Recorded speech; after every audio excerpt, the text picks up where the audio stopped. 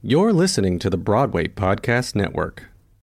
When you need mealtime inspiration, it's worth shopping Kroger, where you'll find over 30,000 mouth-watering choices that excite your inner foodie. And no matter what tasty choice you make, you'll enjoy our everyday low prices, plus extra ways to save, like digital coupons worth over $600 each week. You can also save up to $1 off per gallon at the pump with fuel points. More savings and more inspiring flavors make shopping Kroger worth it every time. Kroger, fresh for everyone. Fuel restrictions apply.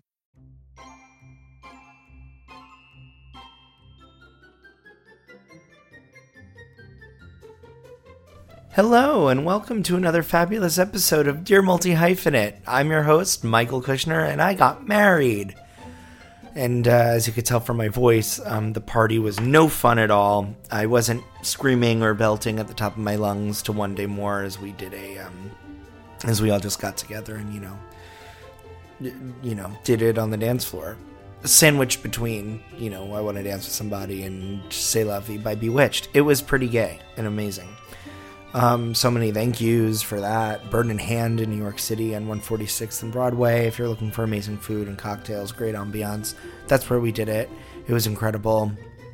Paige Turner, who officiated, Showbiz Spitfire Paige Turner, amazing multi-hyphenate who's featured in my book, incredible drag artist, and my photographer, Michael Allen Russell, and my bridal party, and Dear September Events, who organized the damn thing. It was pretty great, really amazing.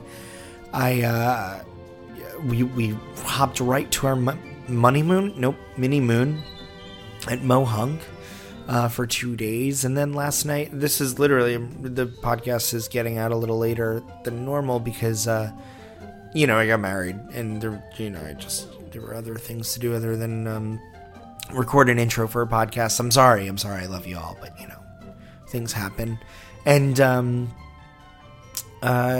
it was incredible. And we came home from the mini moon last night and made a pit stop in Hartford, Connecticut to see our dear friend Heidi Blickenstaff star in the Jagged Little Pill tour. And let me tell you, those incredible people on that stage are doing amazing work, telling the story. Those vocals are amazing.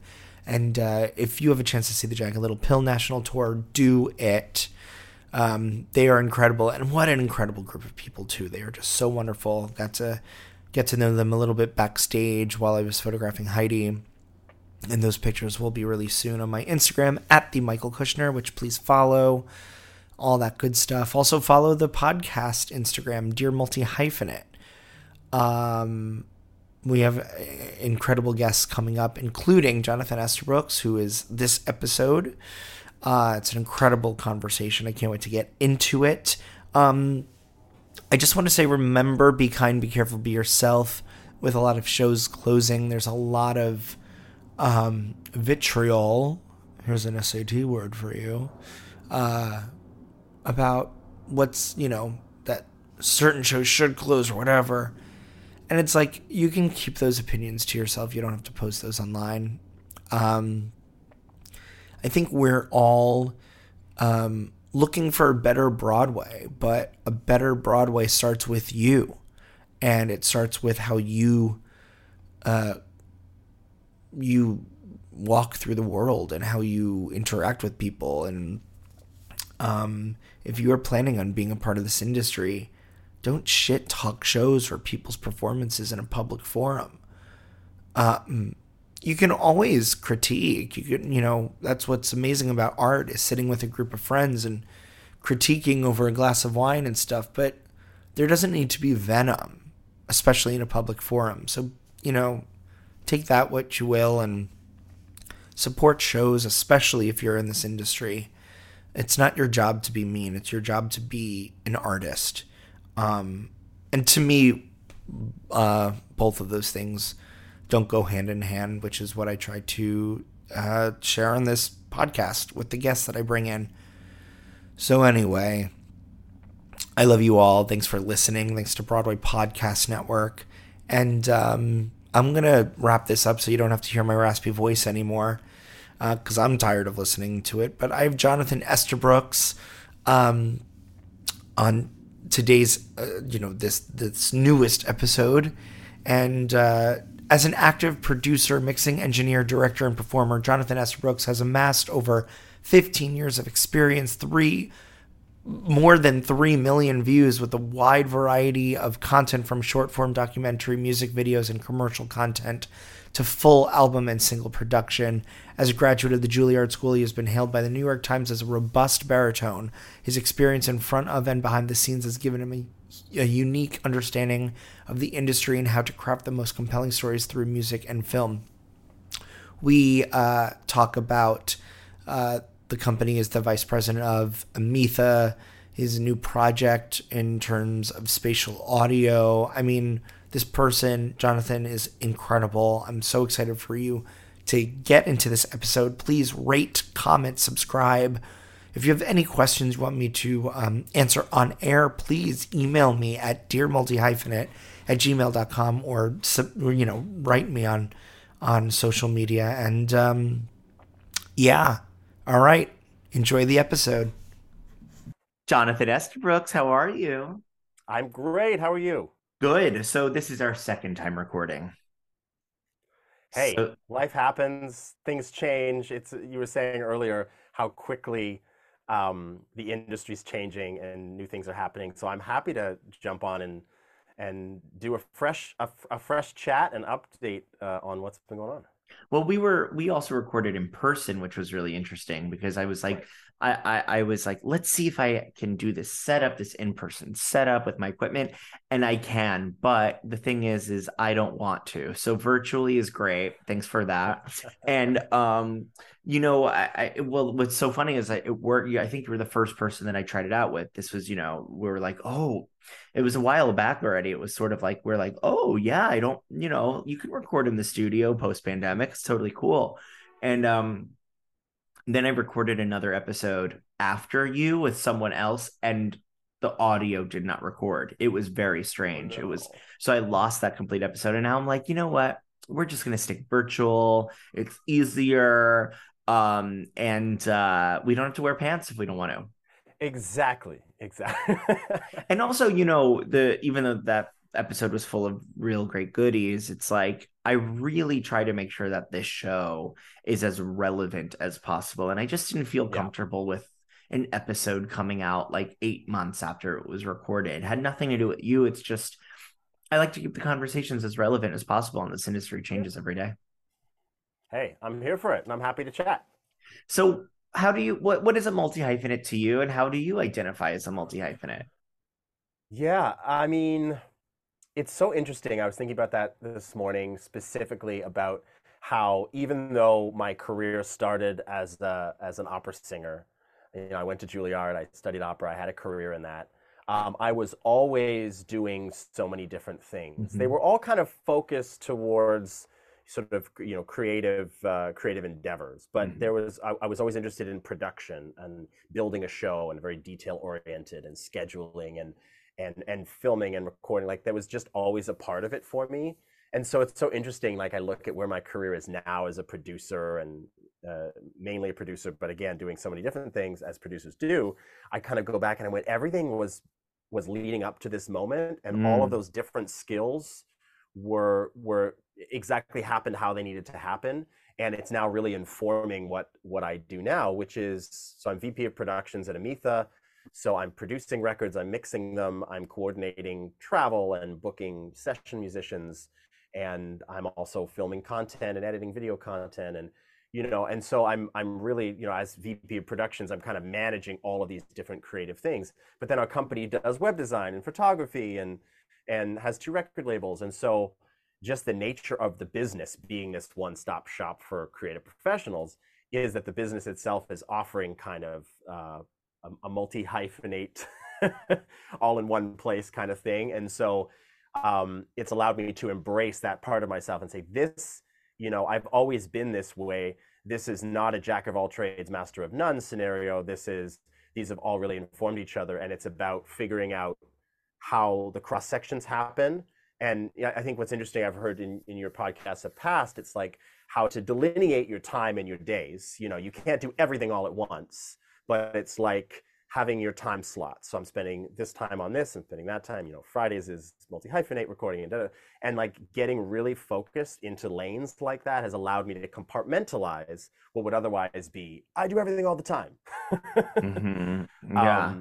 Ashley But Kate yeah, Ashley Kate Adams, who's a collaborator of mine, I learned more about like delegation and organizing your workflow through her, and I really started thinking about like my own personal one and how that relates to a multi-hyphenate in a lot of different ways, because she asked the question is like, when do you work the best? And I work the best in the mornings, and Jamie Lee Curtis is coming out with how that she like wakes up at 4 a.m. because she loves mornings and goes to bed at like 8 p.m. And because they're like, are you going to go to this Oscar event? What are you doing? And she's like, no, I'm in bed. And it's so incredible to like hear her, this gusto, just be like, no, I'm not doing that because I live my life a certain way. And it's, right. I think what's incredible about that, and now I'm going on a little gay Jewish tangent, but like, what's incredible about that is like, she commits to her artistry in that way and herself, and we don't have to cross those boundaries if we don't want to. We're allowed to be a human being first, and if that's how she lives her life, she's allowed to do that. But I digress. So anyway, when you are talking about workflow like that, it's I think people ask the question all the time, like, how do I become a multi-hyphenate, right? And I'm like, you don't go to school and graduate with your BFA in multi-hyphenating. It is sort of a way to follow some guidelines and to think about things, there's a little book that Yes, that was written. I saw that. Congratulations. Thank you so much. But there's a little book that was written that is, talks to you about those guidelines and stuff like that. And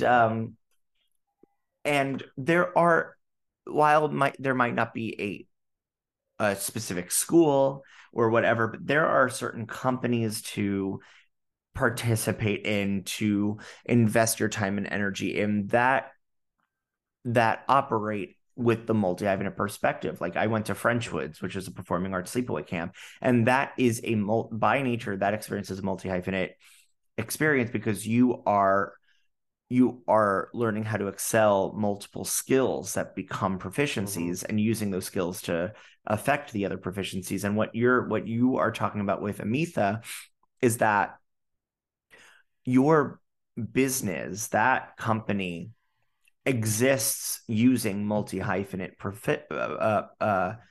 rules, regulations, and the perspective principles, which is really, really cool. So I want to know more about that. It was one of those situations where, it was the pandemic, and I remember I went home to Canada and what the heck am I going to do? But I had already been doing production work. I'd already, and so very quickly I started doing, remember those 40 singer iPhone videos, choir performances that you started to see? I was editing 4 or 5 of those, a week sometimes. It was crazy. So work, I was grateful, in a weird way, I was ready for the chaos that ensued because of my multi-hyphenate interests and abilities. I could pivot very quickly. So I pivoted to doing that, but I had always been doing it on my own, and it's like, I'm invoicing on my own, I'm doing this on my own, and like there's only so much you can do as a single individual. And it becomes hard. You reach a point where you're like, I'm not going to grow, I'm not going to get to the next level until I can, not that I can't work with people, but it's very particular people that understand about follow through. When you're a highly focused person, like you want to be able to say, you want to ask something once, you want that person that you're working with to think 3 steps ahead of you and vice versa, because how quickly this all moves. So I ended up meeting John and Jillian through, do you remember that app back during the pandemic where it was like a live podcast? It was called Clubhouse.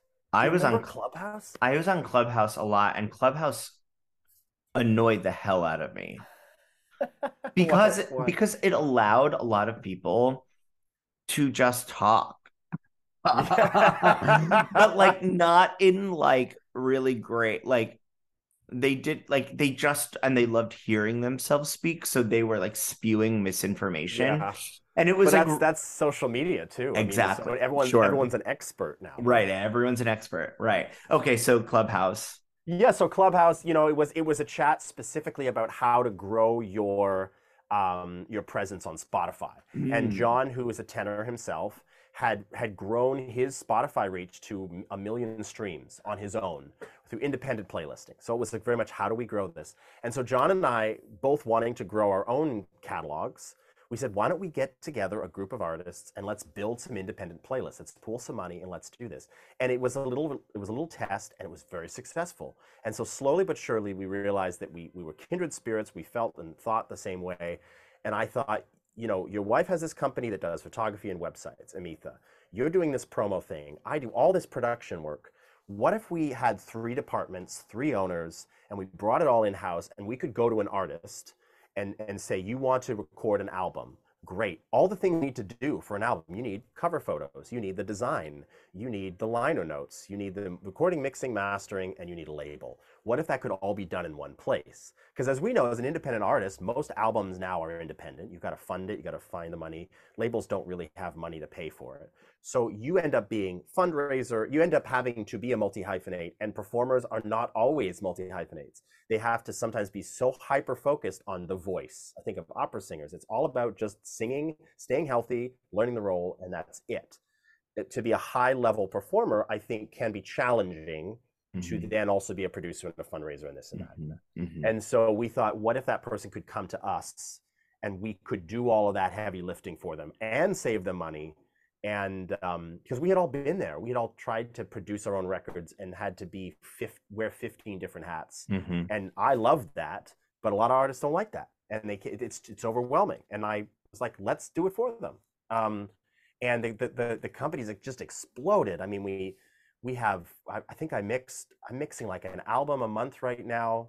I'm in LA, and then I'm in Chicago, and then I'm in Denver, and it's just like it's snowballing, and we're not, it's all word of mouth at this point, which is amazing. And we're building relationships with all the DSPs, and so it's been really, really exciting. We have the largest independent Broadway playlist on Spotify right now, which we Wow. built.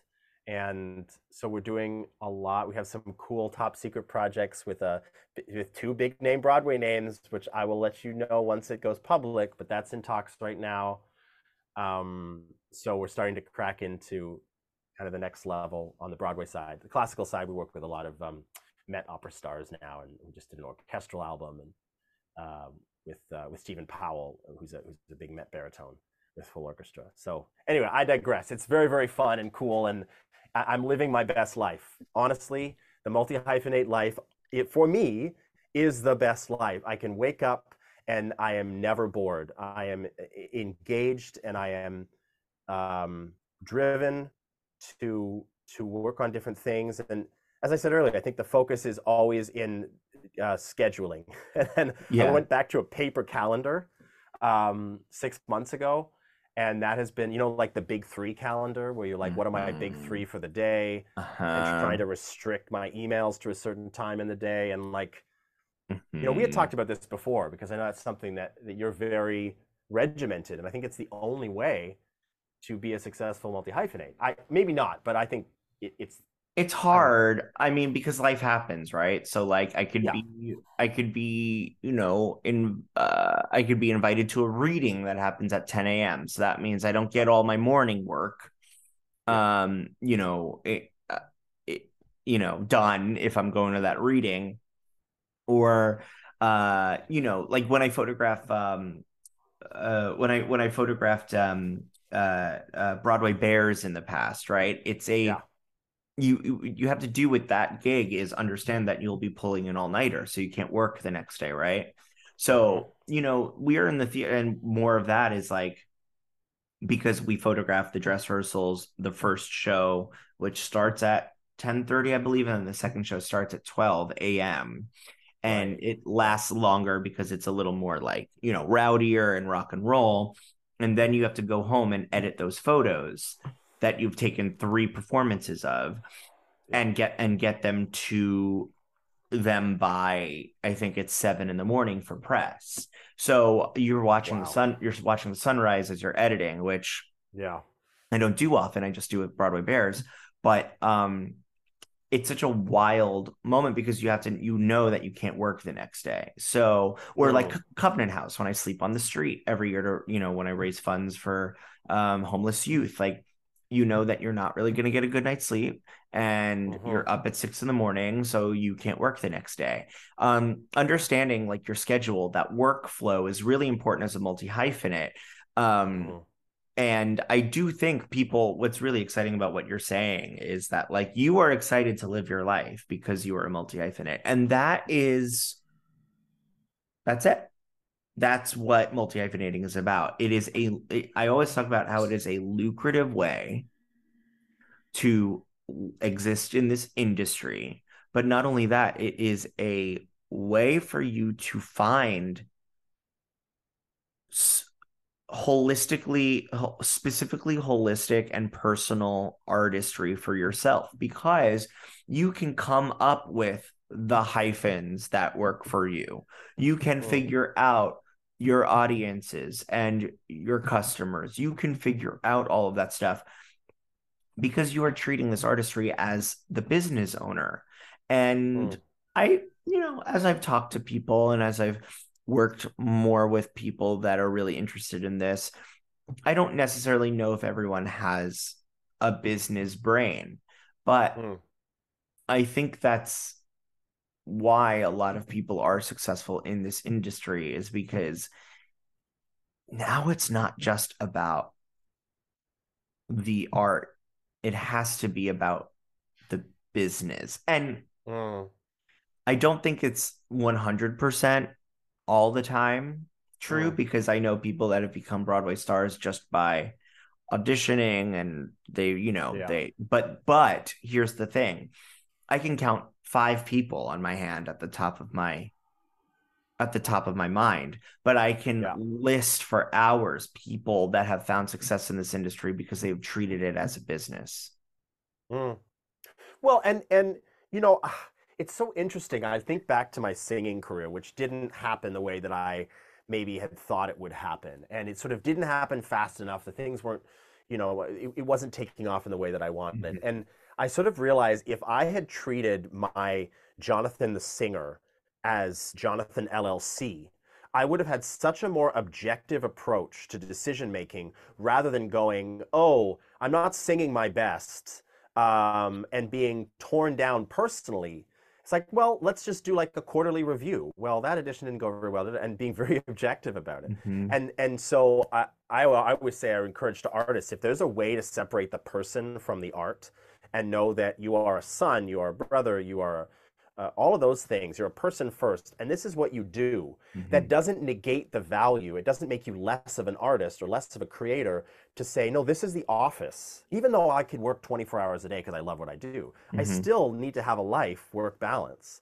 And so I think treating the art as a business is not it's not a dirty word. Right. Art is business, and art for art's sake is not going to pay the rent. Like, it just isn't.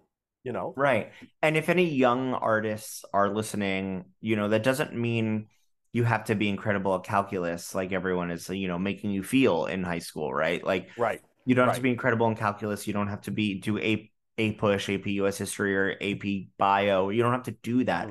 All we're saying is just treat it like it is a business. And I think that, and what I say all the time is, like, there are some actors that feel that they need to go for every gig that they can, and I'm not saying that's wrong. I do think you need to figure out, in order for you to figure out the spaces for you to be in, you have to show up to them and figure out which ones don't feel right. But you don't need to do that for 10 years. I think you could do that for a year or two.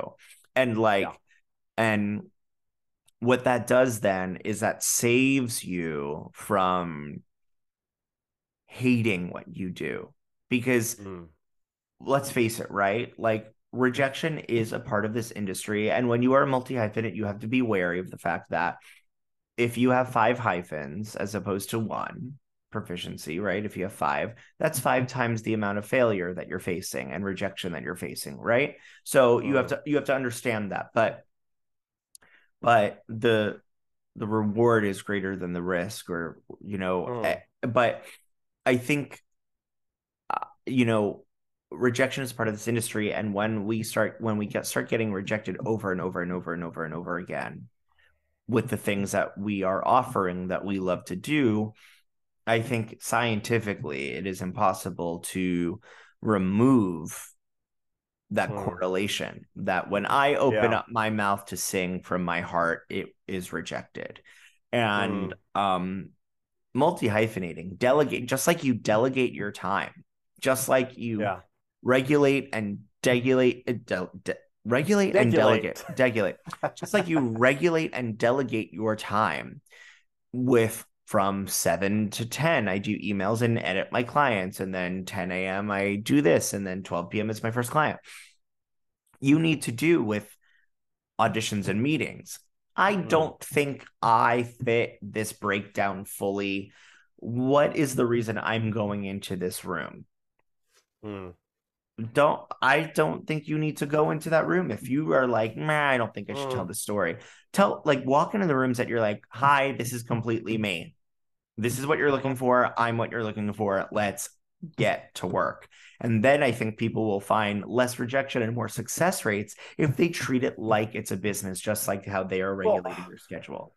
And there's nothing wrong with being picky. And maybe this is the 39 going on 40-year-old of me, where like I care, but I don't care. And I always say that like my best auditions were when I walked in and I didn't care. I cared enough to bring my A game and to perform well and to deliver, but I didn't care what they thought. I was doing it for me. It was a selfish experience. I'm going in there. I'm going to love this. I'm going to sing. And those that audition and love the process, then it's, for me, I tried to be like, it's always a surprise when I get a contract. Like I did the audition, forget about it.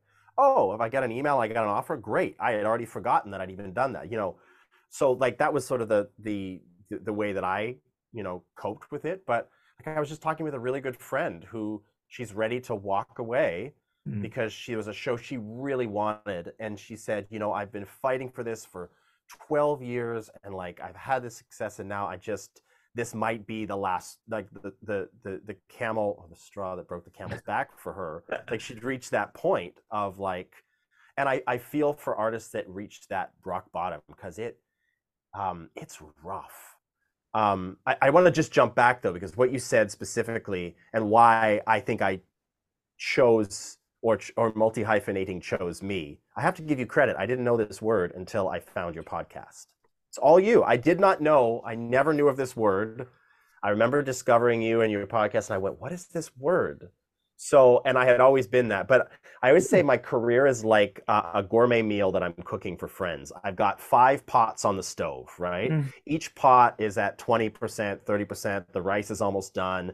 The chicken's in the oven. I'm checking all of these things. And each of those little pots, I'm adding elements, and each thing will be ready when it's ready. I feel like with multi-hyphenating, each project and each discipline within that, again, that meal is one thing, i.e. my career or my life is sort of the whole thing. But then each of these dishes, these ingredients have their own moment, right? And so you're kind of like timing them all. And that's like how I think of my life and how I think of, that's a producer's life. And I guess multi-hyphenates and producer, I mean, there's similarities there. I mean, one could argue that a producer is a multi-hyphenate by nature of the career. Oh my gosh, of course. And now I'm hungry. So while you're listening, while you're all listening to messages from sponsors and wonderful people, I'm gonna go heat up a meal.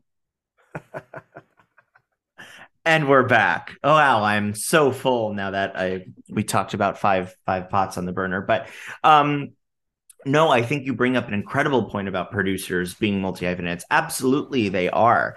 I think it also just like it is a reflection on when I say everyone is a multi-hyphenate. They just don't know the ways in which they are a multi-hyphenate, because we Mm, all, or their potential as a being a right. multi-hyphenate, because I think multi-hyphenating is very inherently Jewish. And there are 4 questions to ask when you're wondering if you should add a proficiency to your multi-hyphenate identity. And that's, does it bring me joy? Do I get paid for it? Is there a paper trail? And does it affect the other hyphens? And we all Mm, have we all have skills and talents, but that doesn't necessarily mean that makes us a multi-hyphenate. So right. what I mean by that is I'm an actor, photographer, producer, writer, um, podcaster, educator. But I also am doing home reno for my own house right now, and I'm a dog dad, and I'm this and I'm that. But does that mean I bring those things into, and I include that in my multi hyphenate identity? I ask myself those 4 questions, and then I could pick and choose. And I want everyone to do that. Multi hyphenating is an Mm, art form. I don't want to gatekeep the multi hyphenate. So I use the example: is an actor, roller skater, knitter a multi hyphenate? um, ooh, Not for us, but maybe for them, maybe for maybe someone for else. them. Because Yeah, I mean, then true. you justify it by asking those questions. Mm-hmm, And then, because mm-hmm. that's not for us to decide how they, I think, if as long Right, as it falls under the umbrella of theatrical multi hyphenating, because there's corporate multi hyphenating, there's startup multi hyphenating, there's all that stuff. We're talking about theater multi hyphenating, theater, film, and TV mm, multi hyphenating. So I think as long as they could justify it, why not? But mm, those are the guidelines I think you should use, because then yeah, what happens is that cuts the fat. And then you realize you go, oh, that's just a skill that affects everything else, right? Like with photography, right? Like there's so many skills in photography that cannot be made into a hyphen, a main proficiency, like people skills, like Photoshop. I mean, Photoshop can be made into a hyphen with graphic design, whatever, but not for me. I know how to edit headshots and that's it. I'm not proficient enough to be like, I'm also a graphic designer. And that's right. just what I want people to start thinking about. Is like, what are the skills that help the hyphens exist? And what are the skills that can actually become hyphens? Mm-hmm.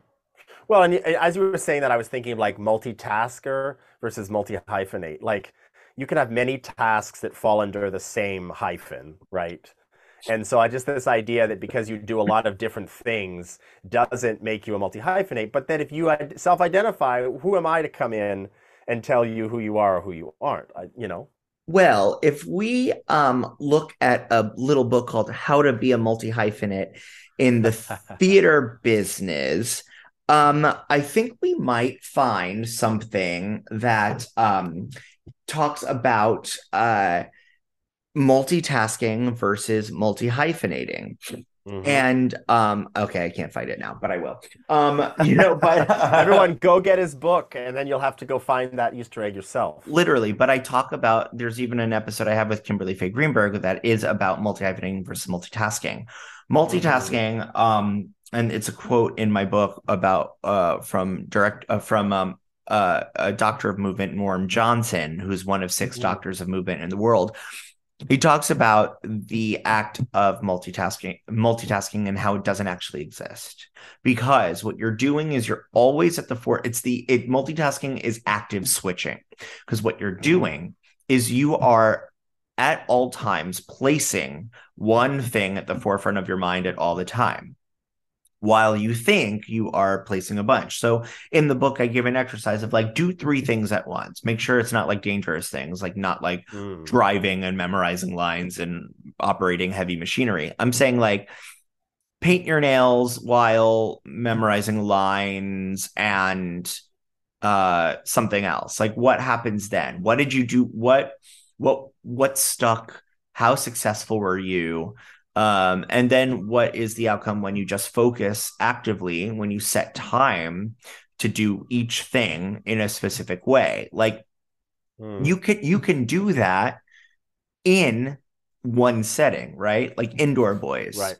Indoor Boys, right? And Amitha is that exactly. But when I produced Indoor Boys, I was producer as well as camera B. So there were things where I delegated my producer um responsibilities to someone else while I was on camera B. Same with Alex and Wes. When they were sometimes they were, they were directing and writing this thing, but they were also acting in it. And it's just an Right. active switching of focus. Like that's what Yeah. multitasking is. But you can do that in the in experience in which you are multi hyphenating. Does that make sense? Yeah. Yeah. No, absolutely. Absolutely. I mean, I guess I almost think too is that I think the ability to be successful, and I guess the measure of success is doesn't necessarily have to be monetary, but say we're using that as a benchmark, right? That I feel like a quote unquote this could be controversial. I don't know. Tell me if I'm wrong, but one could say that a successful multi-hyphenate is somebody who can be successful simultaneously in multiple different disciplines, I love that. rather than somebody who is mainly successful in this but can do lots of other things. I feel like where the multi-hyphenate definition is, you are top of your field or high in your field, and have the skills to match across multiple disciplines. You can walk into a room and people think you're only a photographer because you're an amazing photographer and that's all you do day in and day out. And that's what they think. And then you walk into another room and you're producing at a high level. And so maybe that's the definition between a successful what a multi-hyphenated is, that you're highly successful in each of these things versus doing lots of different things. So right? I agree with you to an extent. I love what you're saying about how you don't necessarily need to, it's not about monetary success. Right.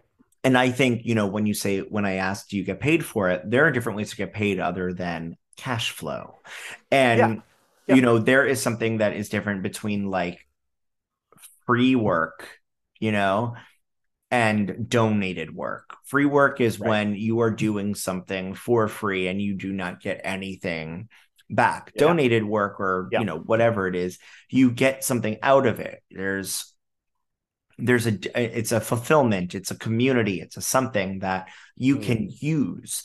Right. But now here's where I go, my thoughts are somewhere else here, and that is the reason why I came up with the definition of multi-hyphenating being an artist who has multiple proficiencies which cross-pollinate to help flourish professional capabilities is because the definition that I found online was a celebrity who does multiple things.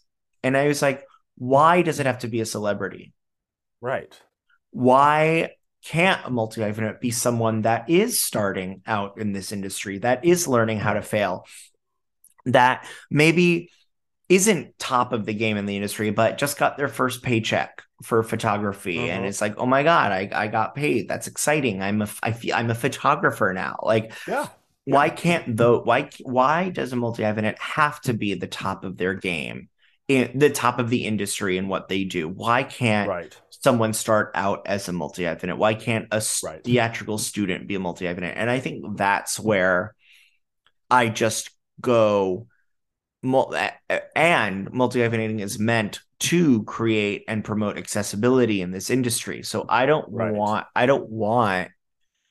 just because they have reached like top of the game, Right. that's when Oh no, they're I absolutely agree with you, and that's why I say success isn't necessarily monetary. I think what it is sort of that ability to be highly focused in each of those skills and rise to the challenge, right? Because I mean, I know many people that can mix some audio and then can shoot some video and right. and do all of those things, and that's great. And if they feel that they're multi-hyphenating, great, but I think they just have lots of different things that they do versus when they do that one thing, they are striving for a level of excellence, Right. or that they have the ability to sort of focus in and really nerd out on that one thing. But again, I don't want to. I'm not going to come in and judge and say you're not. I mean, someone could look at me and go, "You're not a multi-hyphenate. You just do a lot of things." I'm like, "Great, that's fine." I mean, we all have to self-identify in our own ways, and I have absolute respect. But I think that's just for me the differentiation of like that ability to, for the moment, put on those blinders and really focus on like high level of skill in that discipline for a period of time, and then the shades come down, we switch over, and high focus. And that's just kind of how I've led my life, and I can only speak from personal experience, is that ability to like hyper focus, switch, hyper focus, switch. I should hope that no one is saying you're not a multi-hyphenate, because then they're not acting like a multi-hyphenate should. Multi-hyphenates are, it's not about judgment. It's about finding people. You know what I mean? It's about finding the people that, and community. Of course, so much community amongst multi-hyphenating, because you're interacting and cross-pollinating with so many different social circles, right? And multi-hyphenating is lucrative because you are literally creating experiences to pay people. You are creating jobs. Right. It is actually like great for the economy. It is, because you are creating jobs. You are a job creator, and that is like a really great responsibility to have as an artist, to, you know. I think people, honestly, there's so many people that want to act as multi-hyphenates and they don't even know where to start. And there's so many, you know, it's really starting is understanding why you're doing what you're doing. But the next part is finding the people that can help you do it, is finding that community that is like, oh, I'll produce this with you. I know how to get, you know, what's your budget? I know how to get some money for it, or I have some ideas. Like, that's what multi-hyphenating is creativity through community, 100%. Yeah, no, I think community is such a huge part of it too, and community support also leads to kind of career support and economic support in a way, because a multi-hyphenate is like a diverse stock portfolio. When one of those skills when one part of the business, as it were, is not getting as many clients or whatever, the other thing is excelling. And so there's this, you're a lot more resilient, I think, to what is a vastly more fluid and changing landscape post-COVID, especially. Yeah. I don't have a business background, you know, and it's really interesting writing a theater business book because I don't have a business background. Right. I have a background in the business, but I don't have a business background. And so when I like talk about certain things, people will be like, oh, it's a that, or in the business world, that's what we call it. And I'm like, that's cool, because I think what's fun about writing this book and talking about multi-hyphenating is that it comes from a really genuine place of, hey, I don't have a business background at all, but here's how an artist can communicate these terms and these words. And this is how maybe this business concept works, but in the theater industry. So I'm actually really glad that I don't have a business background, because I think I would have gotten really heady in writing this. It would have felt a little less genuine and a little more like harder to relate to as a harder to relate to. I mean, as somebody, well, that's like you want a book to relate to as many people as possible. I feel like, unless it's like meant to be a technical thing, right? You know? And this is, you know, the book is supposed to be technical. It's written in the third person, which is really cool. But it does have a lot of philosophy, because there is philosophy involved in multi-hyphenating, as there's philosophy involved in artistry. But you have some projects coming out, which is really exciting. So I want to talk specifically about your spatial audio project. Oh my gosh, this is so cool. Dolby. Sorry, go ahead. No, you say it. You say it. You introduce it. Dolby Atmos. So Apple is partnering with Dolby Atmos, which is a whole new technology. And basically, in a nutshell, it's like virtual reality for your ears. That's kind of my elevator pitch to people that don't understand it. Cool. You put on headphones, you move your head around, and the audio is in a three-dimensional space. Oh my God, that's so wild. Right? AirPods can do head tracking. So these AirPods, the new ones, can track whether you're looking up, down, left, or right. And so the sound world, which literally has nodes. So when you're in a mixing scenario, you place nodes which are your audio moments in different places. So it's a box, you see a head, and then you look up and they'll come from this speaker or above you or behind you. And so albums now, and Beyonce's recent album, I think there was a version in spatial audio, and all of these other albums are coming out in this new format. So it's not just left, center, right, like typical stereo. It's like this sound world, right? So there isn't a lot in the classical side yet. And so we're kind of at the forefront, and we are working on what is to be the first spatial audio opera that takes place in a prison cell. It's two women who are journalists that have been arrested and are dealing with kind of the persecution of journalism, and there's a whole kind of conversation around that. So it's two actors and two opera singers and a solo cello, and then we have a sound engineer, sound designer, and Foley. So you're going to be placed into this prison cell world, and you're going to experience this as if you're in the room with them. So it's really cool. We record in April. And we're working with this, 16-time Grammy-winning mixer in Boston, who's kind of such a leader in the classical world, and he's on board, which is super exciting. And that's why I'm really excited, just because it's like so future tech. It's sort of this really brand new kind of thing. So there's that, and then we've got some really interesting projects coming out. An opera arias album that we recorded in Nashville with a 50-piece orchestra. That was my biggest producing job yet, which was so cool to be at the helm of this like 50-piece orchestra and like the score. I mean, I just was like, I was living my best life. So when we were just talking about before the podcast started about like, hey, is there anything you want to talk about? Make sure, this is your space.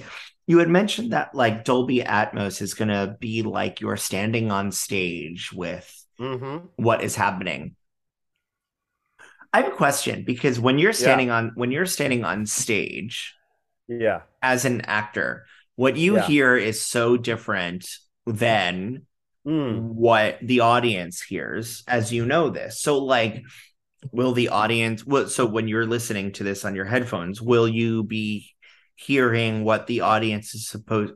It's as if we are not in a theater space and it's as if it's happening around you, or is there still theatricality involved and it's like a combination? Like, what is the angle of that? That's a great question. We actually have a director who does podcast directing and stage directing who's on the team. And we're really approaching not only the writing of it and the recording of it. And Paola Prestini is a really well-known classical composer. She started National Sawdust in Brooklyn, which is an amazing space.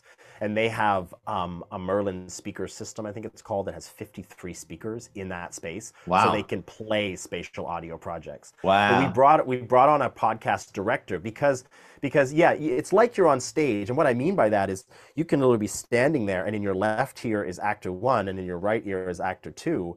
And then you hear a door slam, and you turn your head, and the door slam is right there.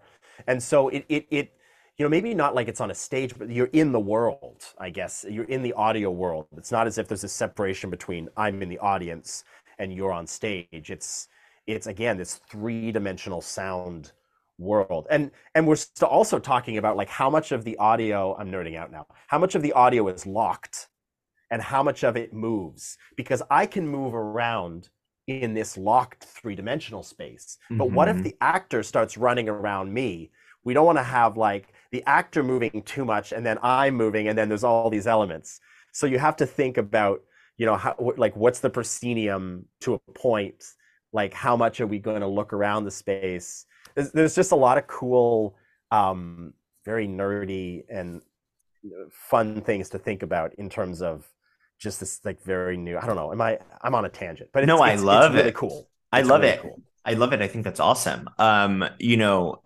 My favorite cast albums in the Broadway world are the albums where you feel like you're there, like the older albums, like which ones? Like Hair, like Hair, Pippin, more of the musical, the Sweat Company, like the sweatier, smokier musicals where they're in the studio and probably smoking up a storm. And I love those, and I mean, I feel like the 2001 Urinetown cast album is great. The way that it's recorded is there's like an echoey tinniness that is in the Mm, recording that makes it feel like they stood up somewhere and there was one microphone and they were like right. singing to this. It's actually really kind of cool. It sounds different than any other cast album that's out there, and those are my favorites. The one with personality and the ones where you feel like you're there. But Mm. um What I about the saw original Company album? Do you like that? yeah, that's what I was saying before. It's like I love that company album. I think maybe I am swayed because of the documentary and there's that visual to go Well, around. I know the producer, Thomas Z. Shepard, legendary Broadway producer and mixer who did that album and Wow. did like he won 12 Grammys. And I got the chance to work with him So on a cool. few years ago on a project that we released with Broadway Records called Anna Christie. And he's well into his, later years now, but still his ears are sharp. And I remember in the studio working with him, and I was singing in it as well as helping to kind of produce the project. Again, I was multi-hydrating back then too, and he was saying, I want to be able to close my eyes, and picture the drama in the moment. I need to hear the cigarette and feel the sweat and hear that in the album. And the Mhm. clinicalness of a lot of albums now, it's almost Mhm. too clean. Too It's too clean. pitch corrected. It's too Exactly. perfect. Give me Exactly. dirty. Give me Give me sweat. give me dirty, give me sweat. I completely agree with you. And other cast albums that I love to listen to that are like that are Scarlet Pimpernel and Jekyll and Hyde. I feel like those Mm, are they have more personality. There's more yeah. you could hear the world in which they are in as opposed to the notes in which they're singing, Yeah. which is so much more important. But as you're working on this, like how do your multi hyphenate skills and proficiencies come out when you're working on this project? Like what's the way that you delegate Hmm. and the way that you actively switch in this specific project? I mean, that's a big question. I mean, I again, it's sort of a little bit the task of the moment. Like if I have to spend time booking the musicians or dealing with scheduling of that, and then I have to switch over to like score prep, and all of that. I mean, I think it's kind of chipping away at it, Mm-hmm. kind of department by department, task by task within departments. I definitely try to accomplish tasks in a set zone, as it were, before jumping. Like I'm not gonna jump from like a bunch of mixing tasks or score prep tasks to a bunch of scheduling tasks. I want to kind of do everything in the scheduling lane and Right. in the email lane, and then do everything in the score lane, or else it's too overwhelming. I think that's kind of how I I handle it. And then when I'm in the studio, it's like very much like I'm putting on musicians' ears and like coordination, and I'm the go-between between the engineer who's very technical and the Mm-hmm. artist who need the whole hand holding and those kinds of performance related needs. That's Right. beautiful. That's beautiful what you said. I mean, I think that is how multi-hyphenate should exist in the world, right? Like we do that in our main existence, right? Like Right. for me, it's like 7 a.m. I wake up, make some tea, answer my emails, edit some clients, like listen in New York, wake up, get the beautiful Yeah. sunrise. It's wonderful. It gets me excited. I work like that for like 5 hours. That gives me 5 hours. And then my client comes at 12. And then I close the blinds, as you said, or I actively switch. I change those hats and I'm the photographer in the moment for that Hmm. moment. And then I have a break. And then I do where I'm me, fully me. And then I'm in the studio again. And then Yeah. once that's done, I close the blinds in the studio. And then maybe I memorize a song. Maybe I do a self tape. Maybe I write an article, or I do whatever. But it's the delegation. It's the from this Hmm. time to this time I'm a this to this time. And Hmm. then when we are hired for those projects, when we create those projects, we take that delegation that we've trained ourselves to do and we bring it into the environment in which we are working. So it's like Yeah. there's like a main umbrella and then like a smaller umbrella under that when we're like in our project. So I think that's exactly how we should exist as multi-hyphenates when we're working, and it helps you stay sane and organized. Yeah. I wish, I'm trying to be more of a morning person. I really am. Like I should do the thing, get up at 4 a.m. and go to bed at 9 and do the whole thing. And I've had spurts of it because I do find that New York is different in the morning, and I much prefer New York at like 7 to 10, honestly, than like any time after that.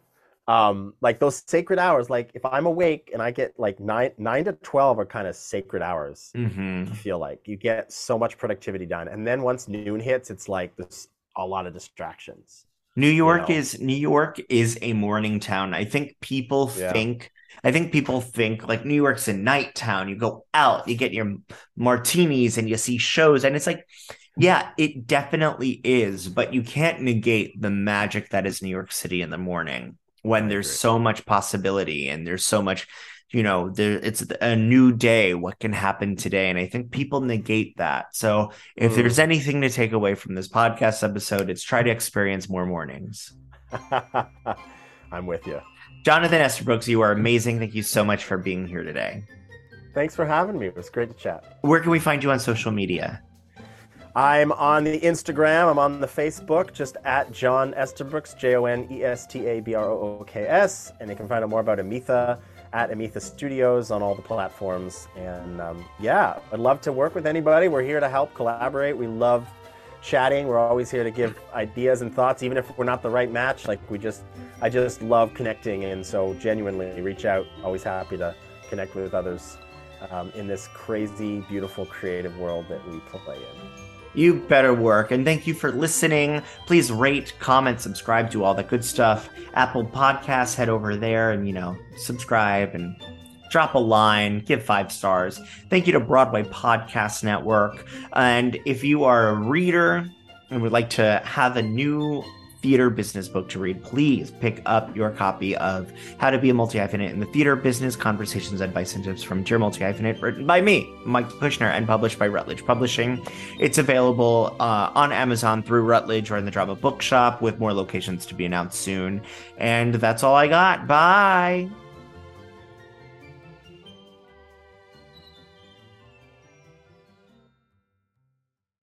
Hey, it's Leslie Odom Jr. here on the Broadway Podcast Network to tell you about the Rise Theater Directory, a program of Maestro Music. Rise is a national online resource designed to connect and empower backstage and administrative and creative theater professionals from underrepresented backgrounds. If you work or aspire to work in the theater community, this can help you find your next project. And if you hire theater professionals, search the Rise Theater Directory to find your next team. Create your profile now and get more information by visiting risetheater.org. That's theater with an RERISETHEATRE.org, because only together we rise.